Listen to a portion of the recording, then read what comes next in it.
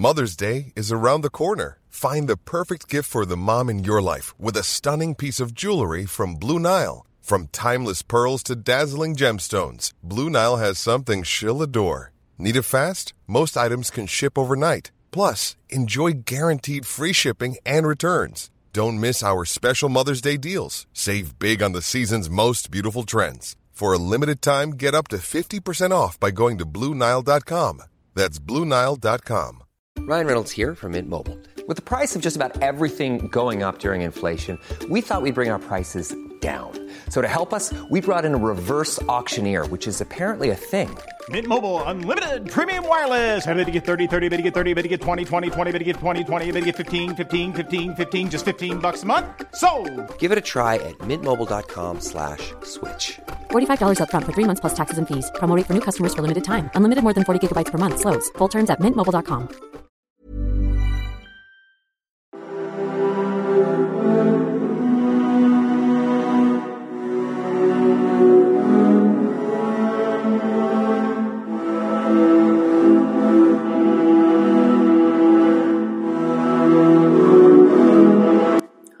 Welcome again to the Explaining History podcast, and today I want to talk a little bit about the expansion of the SS during the 1930s. The SS goes through a number of key transitions during the 1930s. The first, of course, is following the Night of the Long Knives. So, prior to the Night of the Long Knives, the coup against the leadership of the SA, where they are arrested, about 300 or so are arrested at Bad Wiesberg and executed. The concerns that Hitler had about the SA, the Sturmabteilung, the brown shirts, had been mounting for almost a year, and they had been fueled by Heinrich Himmler, head of the SS. The SS was a subsection of the SA at this point, and had been established in the mid-1920s as kind of Hitler's Praetorian Guard, Hitler's sort of elite bodyguard. But throughout the 1920s and 30s, the role of the SS dramatically changes and begins to sort of expand and spread and become a kind of entirely kind of amorphous kind of entity, moving into all sorts of kind of different areas of sort of regime life. The fact that Hitler was so fond of creating parallel institutions that mirrored and subverted state institutions, a parallel kind of legal system, and a parallel kind of system of imprisonment, meant that there was lots of scope for a kind of a mass parallel organisation like the SS. The Night of the Long Knives and it was the culmination of a long process of the breakdown in relations between Hitler and the SA. The SA had never viewed itself, not really been formally part of the Nazi Party, it had really been kind of the auxiliary paramilitary wing of the Nazi movement. So it was reorganised by Ernst Röhm at Hitler's insistence during the 1920s. But many brown shirts viewed the party members as simply another sort of face of the bourgeoisie. The rhetoric that Rome used in the period 1933 to 34, it often talks about this, about how the pen pushers of the party would have to eventually be swept aside if they tried to get in the way of what Rome saw as the next phase of the German Revolution. Hitler, 6 months into the Nazi regime, said that there would, in one of his kind of taking stock sort of meetings, said that there would be no second revolution, that the idea was not necessary, that the bad elements had been swept away, and now what was necessary was the consolidation of the regime. And so the prospect of a kind of an increasingly restless essay alarmed Hitler. Much of this was Rome's drunken talk and rhetoric, and much of this was blown out of all proportion by Goering, Himmler and Goebbels, alarming Hitler with lurid stories about secret conspiracies within the essay. But there had been another problem that the essay had represented. When Hitler is appointed as Chancellor on the 30th of January 1933, the essay are able to act in whatever way they see fit, by and large, for the next 6 months. As Minister-President of Prussia, Goering had given the essay essentially auxiliary police powers, enabling them to arrest who they want and remain effectively above the law. The result of this was that the promise that Hitler made about restoring law and order in Germany becomes increasingly farcical as the essay are able to go on a violent rampage for the next 6 months and discredit themselves or discredit the regime in the eyes of those crucial middle-class voters who Hitler is trying to court and reassure. One thing that was very attractive was the idea that law and order was going to be restored to Germany, and the essay's example tended to suggest otherwise. So the final straw for the essay is the decision by Rome to write to Defence Minister Blomberg and demand that the army be essentially absorbed into the essay. The army would now become a training corps to teach the new essay how to fight as a professional military organisation, and the Blomberg and the generals saw this as really being kind of effectively the end of the German army. And Hitler's deal with the army was that if something was done about Ernst Röhm, then the army would give Hitler a personal oath of loyalty. Not simply just an oath of loyalty from the officer corps to the German Republic, but to Hitler himself. The task of dealing with Rome is done swiftly and ruthlessly, and many Germans afterwards, when news leaks out a week or two later, look upon what is done as being, if unpleasant, then certainly necessary. The result was that the SS were given their autonomy. They became a separate institution under Heinrich Himmler, and they begin to rapidly grow from there. Now, we've looked at throughout the last few months at the development of the camp system that falls under the auspices of the SS. But now let's look at how the SS develop out of the camp system. And again, we're looking at KL by Nicholas Wachtman. And he writes today about the military ambitions of Heinrich Himmler in the mid-1930s. And he says, Himmler liked to see the camp SS as soldiers. By presenting his men as warriors fighting the scum of Germany, he hoped to boost their profile and elevate them above mere prison guards. But Himmler's use of military imagery was more than just rhetoric. From early on, he envisaged his guards as paramilitaries who patrolled not only the make-believe battlefields inside camps, but who would also serve beyond the barbed wire during national emergencies, as the Dachau SS had done during the Rome Putsch in 1934. Hardened by the confrontation with enemies in concentration camps, he argued his special forces could be trusted to fight terrorists outside. The transformation of the SS Guard troops into a paramilitary force began early, already in the mid-1930s. Sentry service around the KL was just one of their duties. As we've seen, the men spent considerably more time on military drills. Initially, Guard troop commanders struggled with poor equipment, In Dachau, they did not even have enough reserve munitions. This changed after Hitler agreed to fund the Death's Head SS from the Reich budget.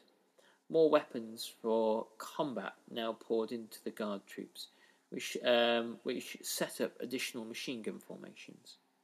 In Dachau, the dilapidated old barracks were replaced by a vast training camp, symbolising the military intentions of the SS. In Sachsenhausen, too, a big new complex was built by prisoners near the camp as a base for SS excursions. In Sachsenhausen, meanwhile, prisoners constructed a new and modern shooting range, complete with movable targets. Most significantly, the SS continued to recruit far more Guard troops than it needed for the running of the camps.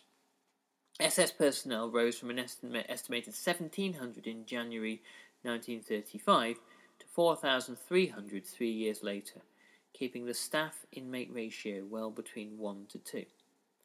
Although the force was still small, there was no mistake of the ambitions of its leaders. Now, there's some context here that you might know if you listen to previous podcasts on the SS that I've done, but the Guard troop, and particularly the Death's Head SS, were viewed really as being the inferior cousins of other branches of the organisation. For example, from 1933 onwards, the Leibstandart Adolf Hitler, the special group, a Sonderkommando of the SS, that would eventually form part of the Waffen-SS, the fighting divisions of the SS, were seen as the kind of the elite force in the organisation, and they were led by Sepp Dietrich, who would eventually end the war, trying to prevent the Soviet encirclement of Berlin with the Waffen-SS. The Leibstandart Adolf Hitler was seen as the most kind of attractive and dynamic and purposeful and powerful aspect of the SS. The Camp SS themselves often had ambitions to serve outside the camp. They viewed having to interact with prisoners as being something unpleasant that they didn't really wish to do. They viewed it as sort of a disgrace and a humiliation, and obviously they're ideologically and socially and racially, their animus, their hatred was directed towards the prisoners, and they saw being lumbered with the prisoners as a kind of an imposition on ideally what they would prefer to be doing, which was something paramilitary, something paramilitary. It was always kind of ill-defined. It was almost the kind of ambition to play soldiers outside the walls of the camp. Himmler himself had these ambitions for them. It's not that Himmler was without his sort of fighting units. As I said, from 1933 onwards, the Leibstandart Adolf Hitler, that eventually becomes the Waffen-SS, is there, though it's very, very small. And I think Himmler thought that it would be possible to use the Camp SS eventually to be the mainstay of kind of an auxiliary army, or even a kind of an alternate army. Nicholas Waschmann writes, "The creeping militarization of the camp was part of a bigger plan by Himmler, the creation of an independent SS formations for deployment at the front. The German army, ever since its conflict with the SA leader Ernst Röhm, was paranoid about the military aspirations of Nazi leaders, and in Himmler's case, the generals were right to worry. Despite his hollow denials, Himmler was not content with establishing the SS and police as a force inside Germany. He was gunning for the army's monopoly of military might. Speaking to senior SS commanders in 1938, he claimed that it was their solemn duty to stand tall on the battlefield. Were we not to bring blood sacrifices, and were we not to fight at the front, we would lose the moral right to shoot at shirkers and cowards at home. Using all his guile, his direct line to Hitler, and his talent for bureaucratic sparring, Himmler won the upper hand in the turf war with the army. Initially, his hope of creating an SS division centred mainly on the new SS Troop for Special Duty, formed in autumn 1934 out of different smaller armed units. But also, he also began to consider the use of SS Guard troops beyond the German borders, erasing the boundary between the internal and the external front. So, for people like Himmler and Hitler, there had never been any boundary between an internal front, a war fought at home, and an external front, a war fought overseas, or a war fought beyond Germany's borders. Because both wars were always going to be racial wars, and for racial wars, you need racial warriors. The war at home, in Hitler's and Himmler's eyes, was a war, firstly, against the deviant social classes of Germany. Once political opposition had been removed, then deviant social classes, the asocials that we've talked about recently, those who were considered work shy, again lesbian people, and the sort of the social ballast that Hitler said was the real reason why Germany had lost the First World War. Those people who had been useless eaters, who had been an encumbrance on the Third Reich and led to failure at war. That was the first enemy. Racial enemies, particularly the Jews, but also the Roma and Sinti people, were the kind of the next target of the regime. And the racial purification of Germany, the racial improvement of Germany in the eyes of Hitler, was really part of the process of preparing Germany for the next war that would ultimately undo the failings of the first one, the losses of the first one. So in 1939, when the forces of the Third Reich and the Soviet Union divide Poland between them, and you have areas such as East Prussia and the Warthegau absorbed into the Reich, and the new colony of the general government in Poland, of central Poland in essence, established. It is administered by the SS because another front in the racial war has opened as far as Hitler and Himmler are concerned. And so racial warriors on the battlefield are what Himmler envisages. This racial warfare is less about fighting battles against Polish and later Soviet army formations, though obviously the Waffen-SS participate in all of that, but it's about the racial struggle that follows that. So the mass killings that occur by the SS, the army, and the Einsatzgruppen auxiliaries as they follow behind, and it's also about the imprisonment of the Polish population, the elites of the Polish population, and the mass killing and extermination of the Jews and Roma. And this is the kind of racial warfare that Hitler and Himmler envisaged.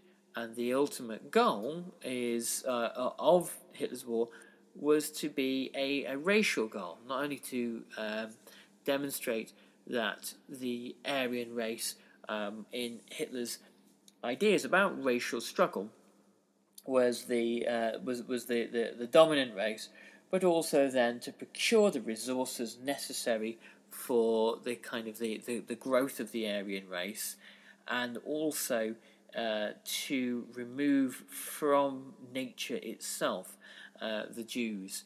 There's really kind of critical reading of Mein Kampf by Timothy Snyder, who points out that the way that Hitler conceived of the Jews was that they were actually they were actually sort of something apart from nature, that they were not part of the system of nature whatsoever. They were some kind of malignant force that really didn't have any place in the world whatsoever.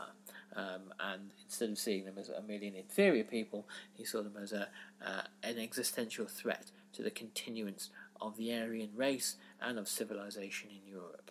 So Nicholas Rushman continues. The military role of the SS was cemented in the late 30s as the European war loomed ever closer.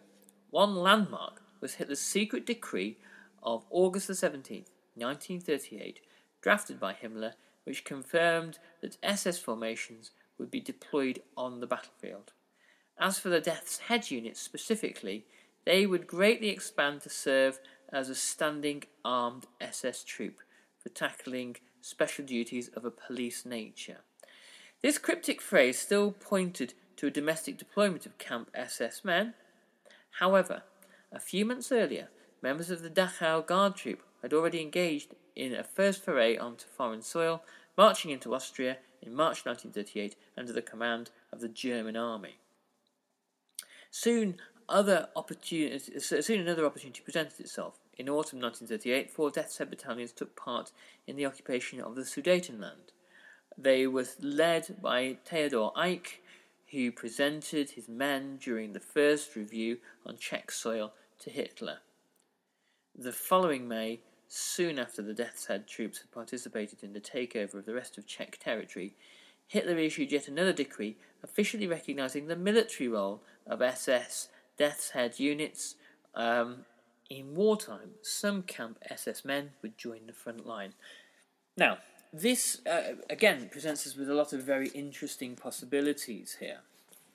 That Hitler saw this increasingly paramilitary force as still having some kind of policing role.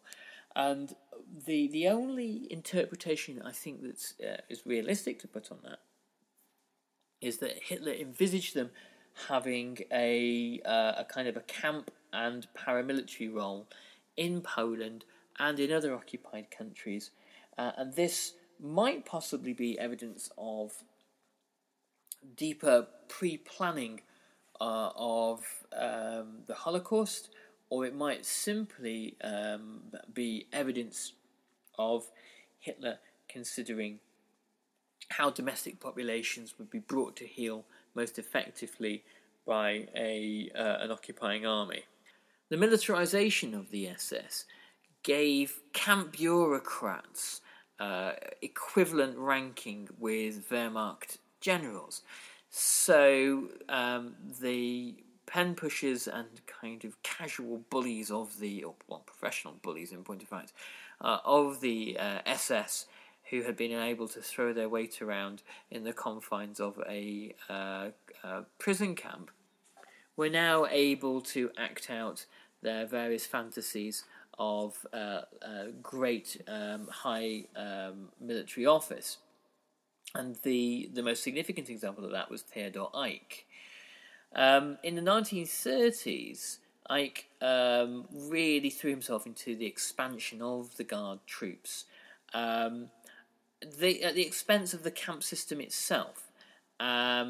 Later on, Rudolf Höss, who was the commandant at Auschwitz, said, Eicke showed incredible generosity when it came to the Guard troop, demanding the best facilities and equipment for them and headhunting new recruits, demanding ever greater numbers to be allocated to him, and poaching even enlisted soldiers from the armed forces.